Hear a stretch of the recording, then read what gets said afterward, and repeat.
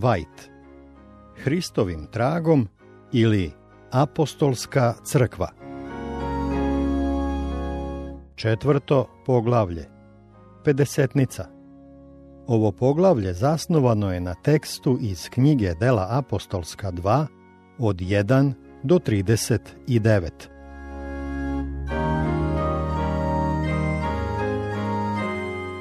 Kada su se učenici sa Maslinske gore vratili u Jerusalim, ljudi su ih gledali očekujući da na njihovim licima zapaze izraz žalosti, zbunjenosti i poraza, ali mogli su vidjeti samo radost i pobedu. Učenici se nisu više žalili zbog izneverenih nada. Oni su vidjeli svog vaskrslog spasitelja i riječi njegovog oproštenog obećanja neprestano su odjekivale u njihovim ušima. Poslušni Hristovoj zapovesti, čekali su u Jerusalimu da se ispuni očevo obećanje, da se izlije Sveti Duh. Nisu čekali besposleno, izveštaj kaže da su bili jednako u crkvi, hvaleći i blagosiljujući Boga. Luka 24:53. Okupljali su se također da u ime Isusovo iznesu svoje molbe Ocu. Znali su da imaju predstavnika na nebu, zastupnika kod Božijeg prestola. Puni svečanog strahopoštovanja, klečali su na molitvi ponavljajući obećanje. Zaista, zaista kažem vam da što god zaištete u Oca, u ime moje daće vam. Do sada ne iskaste ništa u ime moje. Ištite i primit ćete da radost vaša bude ispunjena. Jovan 16:23 i 24. Sve više i više pružali su ruku vere, podržanu moćnim dokazom. Hristos Isus, koji umre, pa još i vaskrse, koji je s desne strane Bogu i moli se za nas. Rimljanima 8:34. Dok su čekali ispunjenje obećanja, učenici su ponizili svoja srca u pravom pokajanju i priznavali svoje neverovanje. Kada su priznavali u sećanju reči kojim je Hristos uputio pre svoje smrti, potpunije su shvatili njihovo značenje. Istine koje su bile potisnute iz njihovog sećanja, sada su se vratile u njihove misli i oni su ih ponavljali jedni drugima. Prigovarali su jedni drugima što su pogrešno razumeli Spasitelja. Kao u nekoj procesiji, prizor za prizorom iz njegovog uzvišenog života ređali su se pred njima. Dok su razmišljali o njegovom čistom, svetom životu, osjećali su da nikakav napor ne bi bio prevelik, nijedna žrtva preteška, kada bi sa svojim životom mogli posvjedočiti o blagosti Hristovog karaktera. O, kada bi mogli da još jednom prožive protekle 3 godine, mislili su kako bi se drugačije ponašali. Kada bi samo mogli da još jednom vide svoga učitelja, koliko bi se ozbiljnije trudili da mu pokažu da ga duboko vole i koliko im je iskreno žao što su ga ikada ožalostili nekom rečju ili delom neverstva. Međutim, utehu im je pružala pomisao da im je sve oprošteno i zato su odlučili da će, koliko god to bude moguće, nadoknaditi svoje neverovanje time što će ga hrabro priznati pred svetom. Učenici su se ozbiljno molili da steknu sposobnost, da se susreću s ljudima i da im u svakodnevnim razgovorima upućuju reči koje će grešnike dovoditi Isusu. Odbacivši svaku neslogu, svaku želju za vlašću, povezivali su se vezama hrišćanskog zajedništva, približavali su se sve više Bogu i dok su to činili, bolje su shvatili veličinu prednosti koju su imali iz prisne zajednice sa Hristom. Žalost je obuzimala njihovo srce, dok su se sećali koliko puta su ranjavali njegovo srce sporošću svog shvatanja, svojom nesposobnošću da razumeju pouke koje im je njihovog dobra radi pokušavao da prenese. Ovi dani pripreme bili su i dani dubokog ispitivanja srca. Učenici su osjetili svoju duhovnu potrebu i žarko se molili Gospodu za sveto pomazanje koji će ih pripremiti za delo spasavanja duša. Nisu tražili blagoslov samo za sebe. Bili su zauzeti odgovornošću da spasavaju duše. Shvatili su da evanđelje mora biti objavljeno svetu i zato su tražili snagu koju im je Hristos obećao. U vremenima patrijarha uticaj Svetoga Duha često se pokazao na vrlo očigledan način, ali nikada u svojoj veličini. Sada, slušajući Spasiteljeve reči, učenici su se molili za taj dar, dok je Hristos na nebu dodao svoje posredovanje. Zatražio je dar Duha da bi ga mogao izliti na svoje učenike. I kada se navrši 50 dana, behu zajedno svi apostoli jednodušno. I ujedanput postade huka s neba kao duvanje silnoga vetra i napuni svu kuću gde seđahu. Sveti Duh se spustio na učenike koji su se molili i čekali. Spustio se tako obilno da je ispunio svako srce. Beskonačni se silno otkrio svojoj crkvi. Izgledalo je kao da je taj uticaj stolećima bio ograničavan i da se sada celo nebo raduje što može da na crkvu izlije bogatstvo i blagodati Svetoga Duha. Pod uticajem Svetoga Duha reči pokajanja i priznanja mešale su se s pesmama hvale zbog oproštenih greha. Čule su se reči zahvaljivanja i prorokovanja. Cijelo nebo pregnulo se da vidi i proslavi mudrost neuporedive, neshvatljive ljubavi. Puni divljenja, apostoli su uzviknuli. U tome je ljubav. Prihvatali su ponuđeni dar. I šta se dogodilo? Mač duha, tek naoštren silom i okaljan munjama s neba, prosekao je svoj put kroz neverovanje. Hiljade su se obratile u jedan dan. Bolje je za vas da ja idem, rekao je Isus svojim učenicima, jer ako ja ne idem, utešitelj neće doći k vama. Ako li idem, poslaću ga k vama. A kada dođe on, Duh istine, uputit će vas na svaku istinu, jer neće od sebe govoriti, nego će govoriti što čuje i javit će vam što će biti unapredak. Jovan 16, 7 i 13. Hristovo vaznesenje na nebo bilo je znak da će njegovi sledbenici dobiti obećani blagoslov. To je trebalo da pričekaju pre nego što se prihvate svoga posla. Kada je prošao kroz nebeska vrata, Hristos je seo na presto, okružen obožavanjem anđela. Čim je ova ceremonija bila obavljena, Sveti Duh se spustio na učenike u obilnoj meri i Hristos je zaista bio proslavljen slavom koju je od cele večnosti imao u Ocu. Izlivanje duha na dan Pedesetnice bilo je nebesko obaveštenje da je svečano uvođenje u zvanje otkupitelja bilo obavljeno. On je u skladu sa svojim obećanjem poslao svoga Svetoga Duha sa neba svojim sledbenicima kao dokaz da je on kao sveštenik i car primio svu vlast na nebu i na zemlji i da je postao pomazanik nad svojim narodom. I pokazaše im se razdeljeni jezici kao ognjeni i sede po jedan na svakoga od njih. I napuniše se svi Duha Svetoga i stadoše govoriti drugim jezicima, kao što im Duh davaše te govorahu. Sveti Duh u obliku ognjenih jezika počinuo je na okupljenima, ovo je bio znak dara koji je bio izliven na učenike, dara koji im je omogućio da tečno govore jezicima koje do tada nisu poznavali. Pojavljivanje ognja označilo je vatrenu revnost kojom će apostoli raditi i silu koja će pratiti njihovo delo. A u Jerusalimu stajahu Jevreji, ljudi pobožni iz svakoga naroda koji je pod nebom. Jevreji su se u toku svoga rasejanja razišli skoro po svim krajevima nastanjenog sveta, a u svom izgnanstvu naučili su da govore različitim jezicima. Mnogi od ovih Jevreja ovom prilikom našli su se u Jerusalimu i učestvovali u verskim svetkovinama koje su tada bile proslavljane. Svaki poznati jezik bio je zastupljen među okupljenima, Ova jezička raznolikost predstavljala je veliku smetnju objavljivanju evanđelja. Zato je Bog na čudesan način nadoknadio ovaj nedostatak koji su imali apostoli.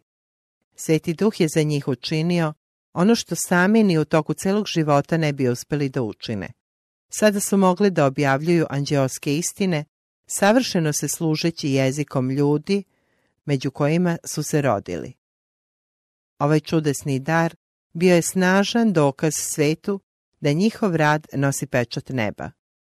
Od toga vremena jezik apostola bio je čist, jednostavan i tačan, bilo da su govorili svojim ili nekim stranim jezikom.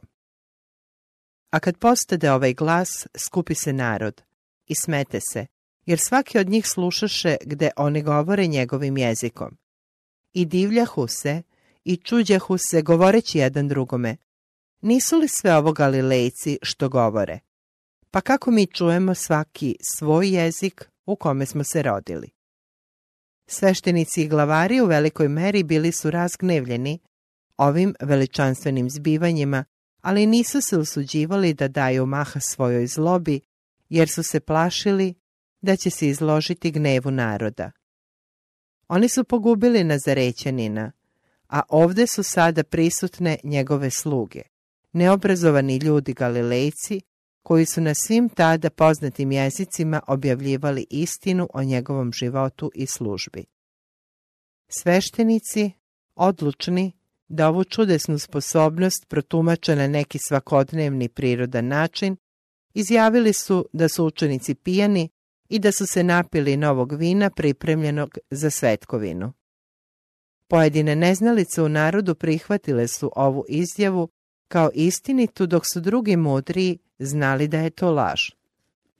A oni koji su znali različite jezike posvedočili su da se učenici vrlo tačno služe svakim od njih. Da bi se odbranio od optužbe sveštenika, Petar je istakao da je ova sposobnost neposredno ispunjenje Joilovog proročanstva, u kome je prorečeno da će takva sila se spustiti na ljude da bi ih pripremila za posebno delo.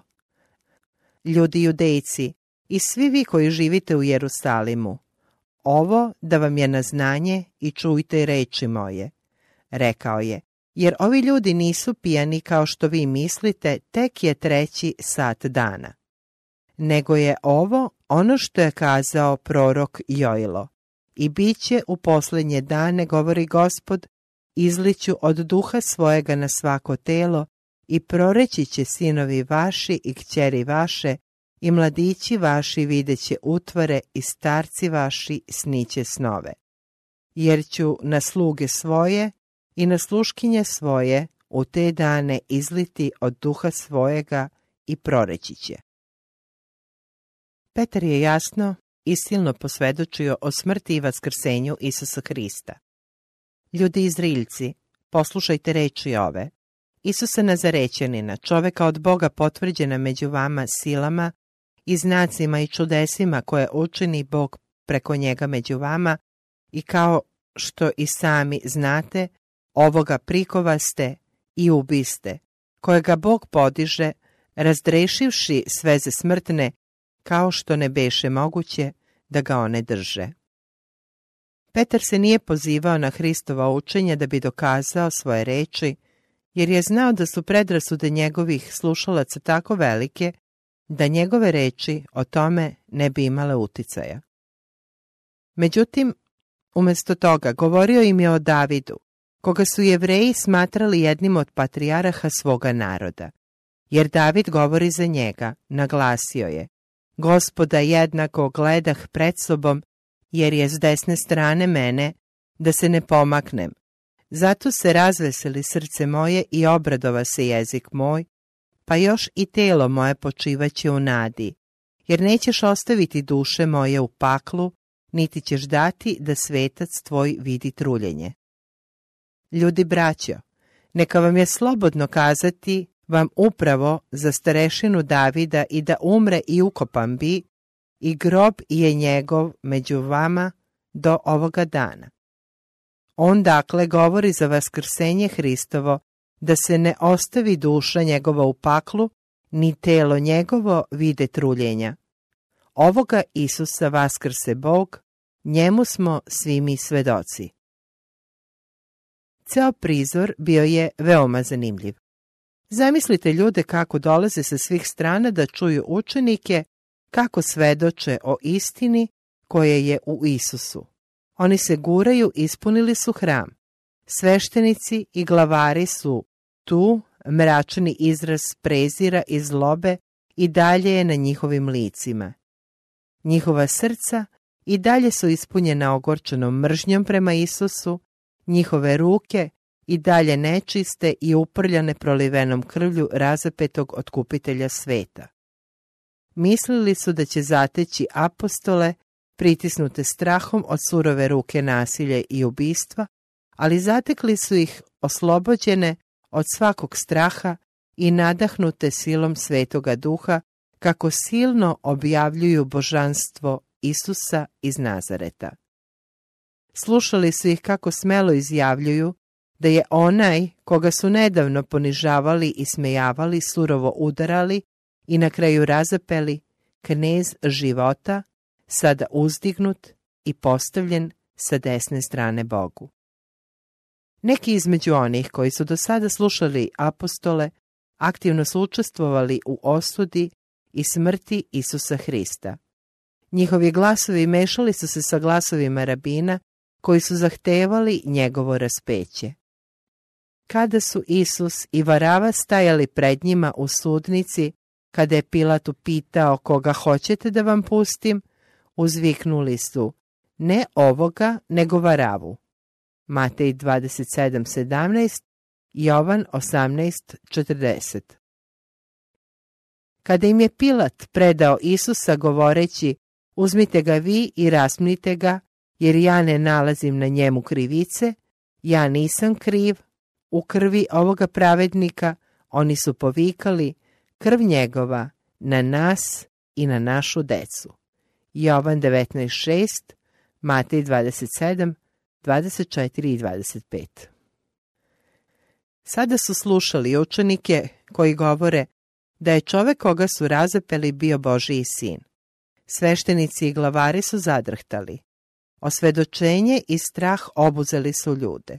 A kada čuše, ražali im se u srcu i rekoše Petru i ostalim apostolima, šta ćemo činiti? Ljudi, braćo. Među onima koji su slušali apostole bilo je i odanih Jevreja koji su bili iskreni u svojoj veri. Sila koja je pratila govornikove reči uverila ih je da je Isus zaista bio Mesija. A Petar im reče, pokajte se i da se krstite svaki od vas u ime Isusa Hrista za oproštenje greha i primit ćete dar Svetoga Duha, jer je za vas obećanje i za decu vašu i za sve daljnje koje će god dozvati Gospod Bog naš. Petar je ovim osvedočenim ljudima naglasio da su odbacili Hrista jer su bili prevareni od strane sveštenika i glavara i da ga ukoliko nastave da traže savete od tih ljudi, ukoliko budu čekali da ga oni prihvate pre nego što se sami usude da to učine, nikada neće prihvatiti. Ti moćni ljudi, iako su se činili pobožnim, težili su samo za svetovnim bogatstvom i slavom. Nisu bili spremni da dođu Hristu i prime svetlost.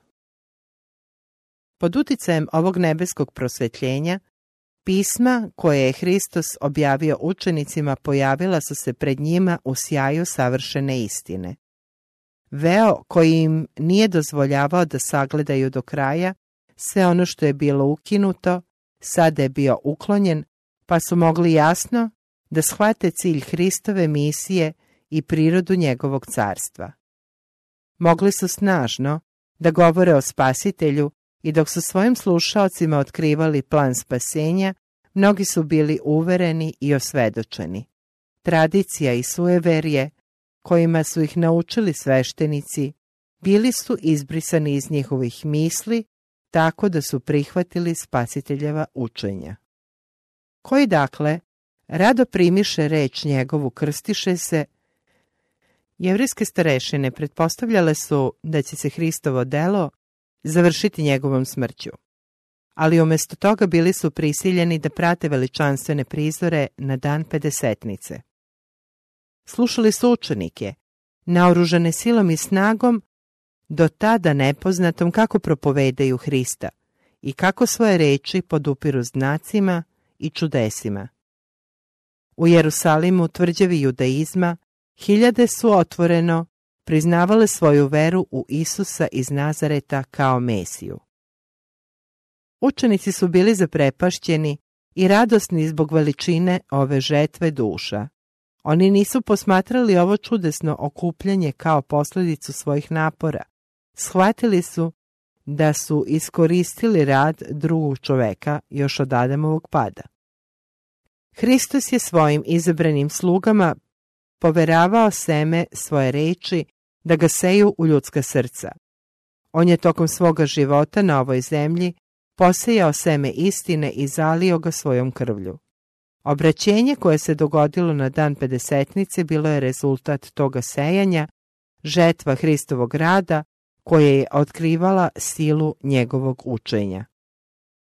Dokazi koje su pružali apostoli, iako jasni i uverljivi, sami po sebi ne bi mogli da uklone predrasude koje su se opirale tolikim činjenicama. Međutim, Sveti Duh je svojom božanskom snagom osvedočio ljude.